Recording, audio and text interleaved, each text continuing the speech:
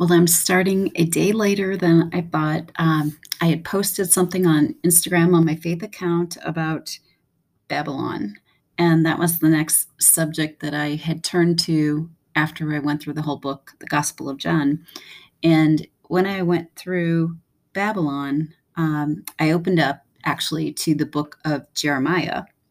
And from reading the Bible in the past, I know that many of the prophets talk about the same things, and also the book of Revelation in the New Testament talks a lot about the things that were in the Old Testament that were written by the prophets. So I found a few verses and I posted the just different statements. So on the post that I made on Instagram, I was looking at Jeremiah chapter 50 and Isaiah chapter 46 and Revelation chapter 17. And there's a lot of similarities. One thing that I've learned is that in the Bible, when you cross reference a lot of different books, you can actually learn and put that information together, which helps you understand the concept better of what's happening. As far as Babylon goes, I don't know that I'm going to help that much, but I do have a study book. So I think I'm going to read some of that. I did look into it. That's why I'm kind of 2 days after I said I was going to post it at night, because I started reading these things and I just thought, there's way too much here. I'm not going to be able to do this in one night. So we'll just start. I'll start with the first one. I'll start with Isaiah, even though I started with Jeremiah when I turned the book, but Isaiah was written first. So it always helps to kind of get an idea of when things were written. So Isaiah wrote, maybe let's just use round, easy numbers, like 100 years before Jeremiah, when the destruction of the first temple occurred.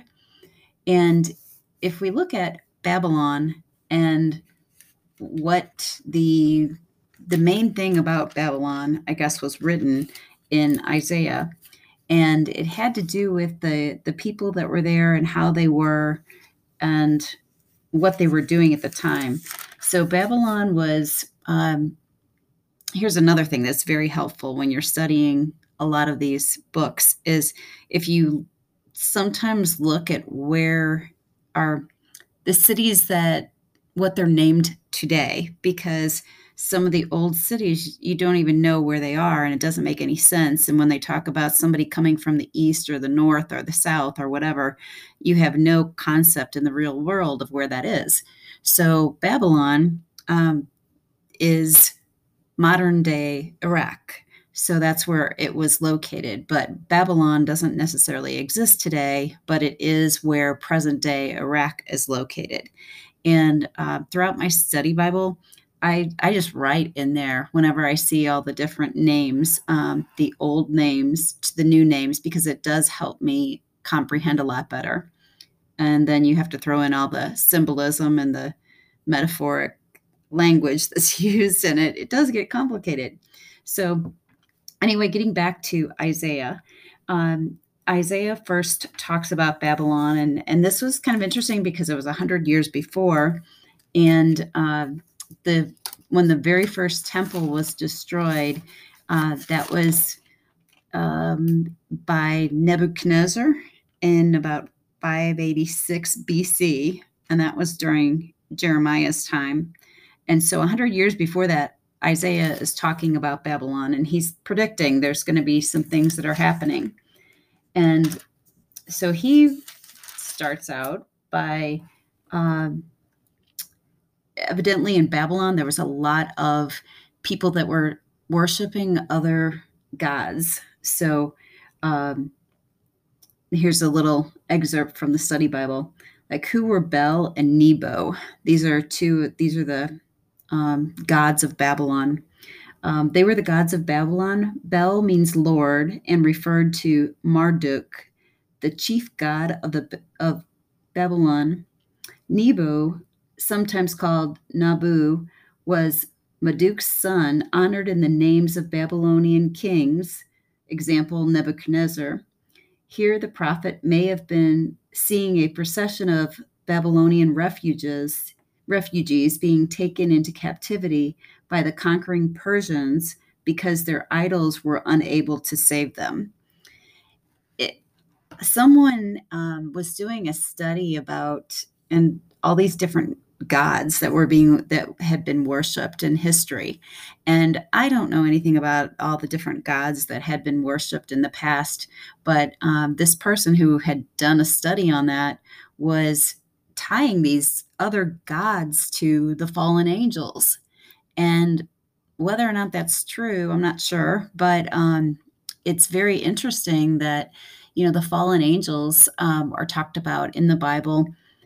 That there were angels who rebelled and kind of lined up with Satan and were banished from heaven. And there was also, like in the book of Enoch, it talks about sons of God who lusted after women and actually procreated with women here and had these strange offspring that they called Nephilim. And in the book of Enoch, it talks about these beings actually giving information to the human race, like astrology and that kind of stuff. And the Bible always talks about how astrology is something that God forbids. And so it's kind of interesting to follow on that same line of thinking. If these were fallen angels and they came here and they interacted with people and they weren't supposed to do that, but they did that, and they brought about astrology and all these other things, or some of the knowledge that they had from God, from being in the presence of God, and then they shared it with people, humans, and they weren't supposed to do that, but that's what happened, and that's how it has evolved and survived here. But all of these people who separated, not the people, all of the beings that separated from God, they wanted to be like God or be better than God or rebel against God or not have God as their king. They wanted to be glorified and worshiped the same way that God was. And so all this kind of makes sense when you kind of have the big picture about this falling out that happened in heaven and then these beings getting active here on earth. And there's a sense of evil in it and how God forbids everyone to, worship anything else, because anything else is below God. I mean, God is the ultimate. So it's more or less just trying to inform us of things that we don't know because we are not a part of that supernatural world. But the Bible is kind of like a guidebook or a travel guide, and it gives us information about what has happened. And when we finally understand that, yeah, I think people become more enlightened and they understand they are no longer spiritually blind by not having any idea or not seeing the connection in the real world. When I say the real world, the earth world, compared to the supernatural world that we don't know a lot about, but does influence our daily lives. And we don't even understand that until we comprehend that from reading the Bible. That's the only, I hope that makes sense, but it's very, very interesting to say the least. I mean, I had no idea the Bible was like it is. And so it's been very eye-opening to me. But getting back to Isaiah and what he says about Babylon, one of the things also in the study guide, it says, what kind of sorcerers, spells, and astrology could be found in Babylon? Many ancient writers refer to Babylon as a source of the magic arts. Using various charms and ritual incantations, sorcerers sought to manipulate the spirit world for their own benefit. Astrologers charted the stars and advised kings. Daniel, with God as his source of knowledge, was added to the ranks of Babylonian astrologers. The Magi who visited Jesus may have been heirs of this tradition.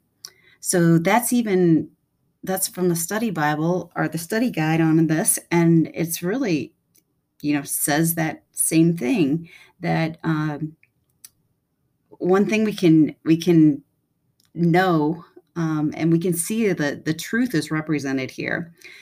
We know that if sin is centered around selfishness, right? And God is love, and love is selfless. It's the opposite of sin. So you have good and you have evil. So evil is selfish and good is selfless. And you look at what they were talking about with the people who, the astrologers and so forth, the sorcerers sought to manipulate the spirit world for their own benefit. That's selfishness. So that's sin, and that's against God. So all of this makes sense. I mean, it's just amazing how the Bible really makes sense of all of this. It explains it all. And then it also in Isaiah, a little bit later on, it tells us in Isaiah chapter 48, verse 20, it says, "Leave Babylon, flee from the Babylonians. Announce this with shouts of joy and proclaim it. Send it to the ends of the earth." I think there's a little bit more to this. Of course, Babylon was a place and a time, but when we read the Bible and it talks about Babylon, yes, it does mean a specific past place, but when you read the text, you can also see it also means a future place. And it's not necessarily the same. That's what I was trying to figure out. Well, where is Babylon really? I mean, there physically was a place called Babylon that no longer exists, that is in modern day Iraq, but it was destroyed. And it's kind of interesting because the Babylonians were the first, they destroyed the first temple. And so it must have been like the number one against God group of people that started it all under Nebuchadnezzar. It was in 586 BC. And then like the second temple was destroyed by the Romans. And that's kind of interesting too. And so I guess I'm going to get into Jeremiah, where we talked about that was during his time that the Babylonians destroyed Jerusalem and the first temple. And in the book of Jeremiah, it also says very similar things. Actually, there's something else that I wanted to talk about in the book of Jeremiah that I noticed recently too, which is a couple different things.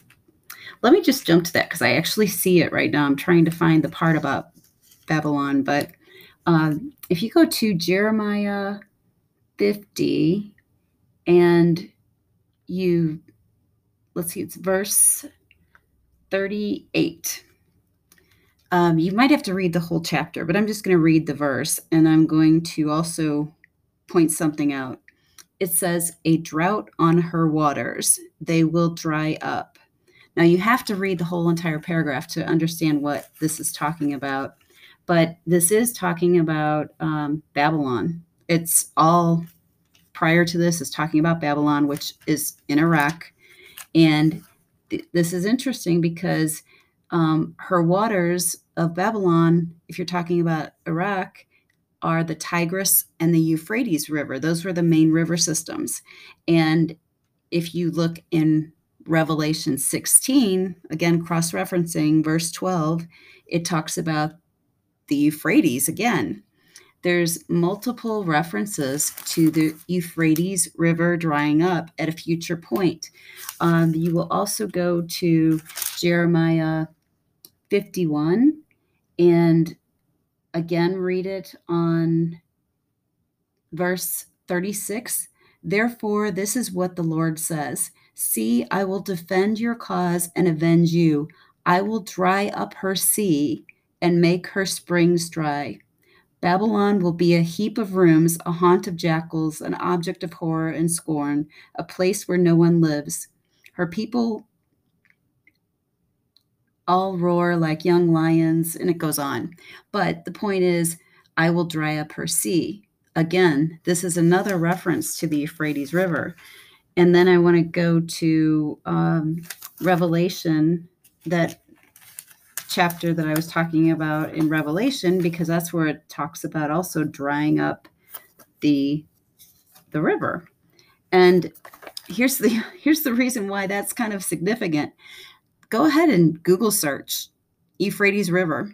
Look at what's been in the news for the last, just recently, I guess. I don't know what time period, because I looked at it, and that was a little shocking when I saw that, because I was kind of looking through all of these prophetic books and seeing what things were predicted and what things are happening. And it is confusing at times to know, did this already happen, or is this something in the future that will happen?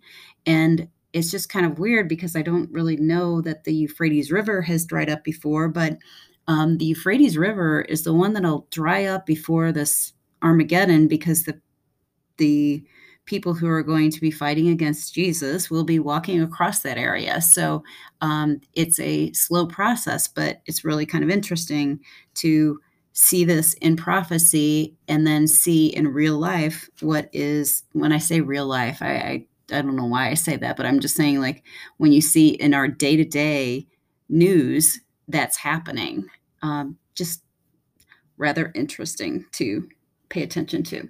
Now I'm losing my spot here about this, but I guess we were talking about in Jeremiah. There's a lot of things that tie back into Revelation. In Babylon, the people of Judah, for Judah is the Palestine area, and it talks about, like, a message about Babylon. That's in Jeremiah 50. And they again talk about the different gods in here, that they would be put to shame. And then it talks about, this is interesting too, because, like, the people of Israel and the people of Judah together will go to seek the Lord their God. And it's talking about a unification of the people. And the people of Judah, if you look that up today, that's Palestine. So this is, in my opinion, from reading this, it's like this is talking about the millennium, when Jesus rules, when there is peace. And that's when peace is predicted, are prophesied, when Jesus returns. And it's interesting because this is back in the book of Jeremiah. That's it, written BC, almost 600 years BC. So that's kind of interesting to pay attention to. I know I use that word too much, but then there's things about southeast Turkey, northern Iraq. Again, looking up these different cities, finding out where they were before, where they are today. They're talking about Palestine, northwestern Jordan, Syria. There is, in Jeremiah 50, God also talks about, for I will forgive the remnant I spare. If you go to the book of Revelation, it talks about 144,000 Jewish people that were spared, 12,000 from each tribe. So the remnant is being talked about in Jeremiah, which is about 600 years before Christ. So that's pretty long time before anything came about. And we're talking about into the future, something we haven't yet even seen ourselves. It also talks about in Jeremiah 50, the hammer of the whole earth. So this is just not talking about a specific area of the world. It's talking about the entire world. And it talks about God's wrath, relating back to Revelation 16.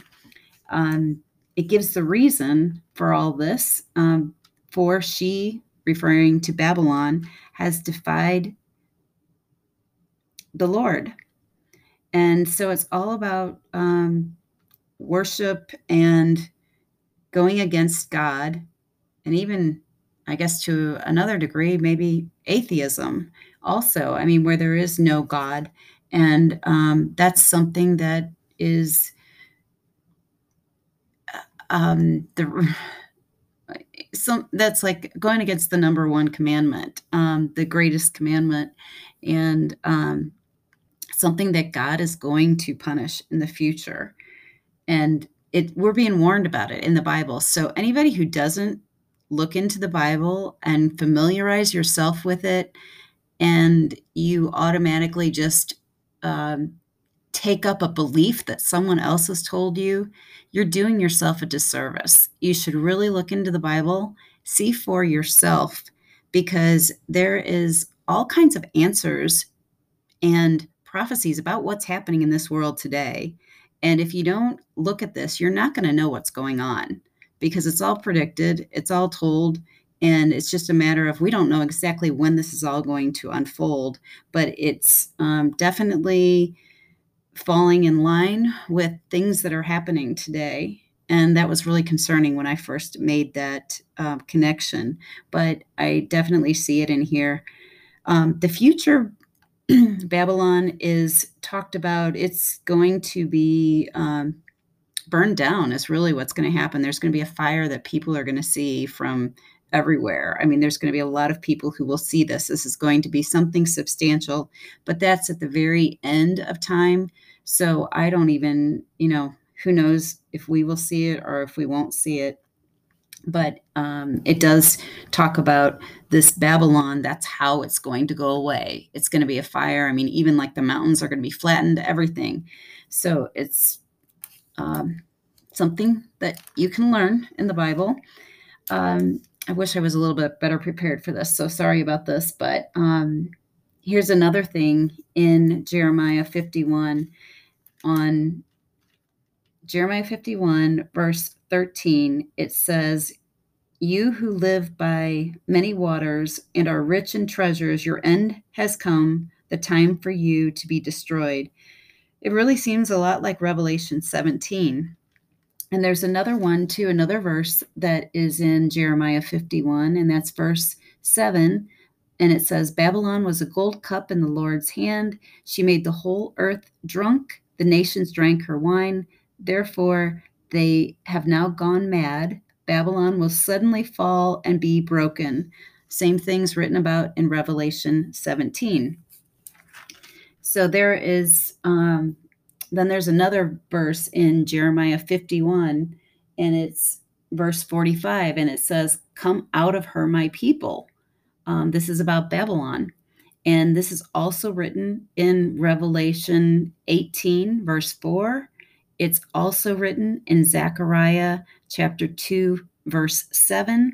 And it's also written in Isaiah 48, verse 24. So it's just repeated over and over and over again. And you find a lot of that in the Bible, like history repeats itself too. And that's another thing you find in the Bible. But then you get back, now I'm on Revelation and I'm in chapter 17, which is really kind of crazy. And there's a lot of symbolism here, but it's all explained. So it's not that I'm interpreting what it's saying. The Bible actually tells us what these things are.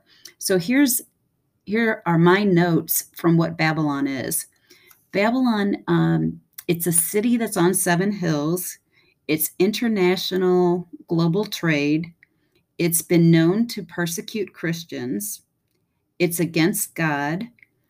It will be powered by Satan, basically. It will, let's see, there is some antichrist that will be connected to it, but will only serve for a little while. And I'm thinking that maybe that could be that 3.5 years that the book of Daniel talks about. Then there's these, the 10 horns are 10 leaders that are aligned for a short period of time. They're given power, again, on behalf of Satan. But those are all of the details that we can find out from Revelation. So I'm going to read something from the study guide, which is really interesting.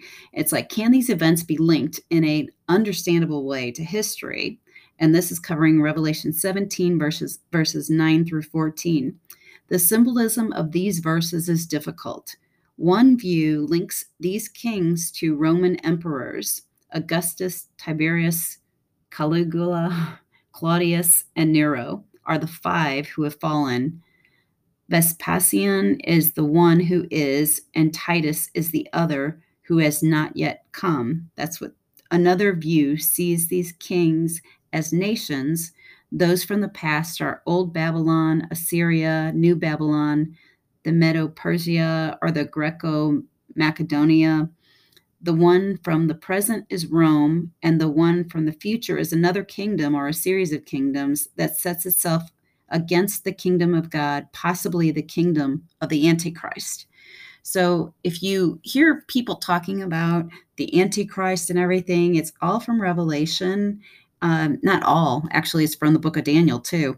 But there's a lot of information in this chapter 17, but it also explains, and the words I used and the descriptions that I used were all symbols that were explained within that same chapter. So those are the only things that we can say are absolute because that's from the Bible. The rest of it, we maybe make interpretations on this. The one thing that I do hear often is that Rome is considered the city on seven hills. And so Babylon is a city. And the Babylon of the New Testament is referred in several different opinions. Some say it could be Rome because Rome is on seven hills and, it's international, global. There was a period of time, obviously, in history where the Romans persecuted the Christians. So that could tie in. We don't really know, and we won't know until a certain point in time when the Antichrist reveals himself, because that's, again, if the book of Daniel, it tells us that there will be a point in time when this person claims to be God, and there's all sorts of works and miracles this person will do to convince people or to deceive them, really is what it's about. So there's a whole lot here, but I've talked a lot longer than I intended to. But the point being, get into the Bible and look at the prophets and Revelation, and there's so much overlap, and you will learn more than if you don't open the book at all. But it definitely has a lot that we can learn from and does impact our lives today. I think it's worthwhile to study it, and pray to God when you're studying it that this gets revealed to you, that you can understand this, understand what's being talked about in here. And the more you read it, all of a sudden some things will start clicking. You'll all of a sudden start grasping things. I'm doing that, but I still do not have all of this grasped yet. There's still a lot more to learn, but it definitely keeps it interesting. So this is it. I am going to end this one, and we'll talk soon. Thanks. Bye.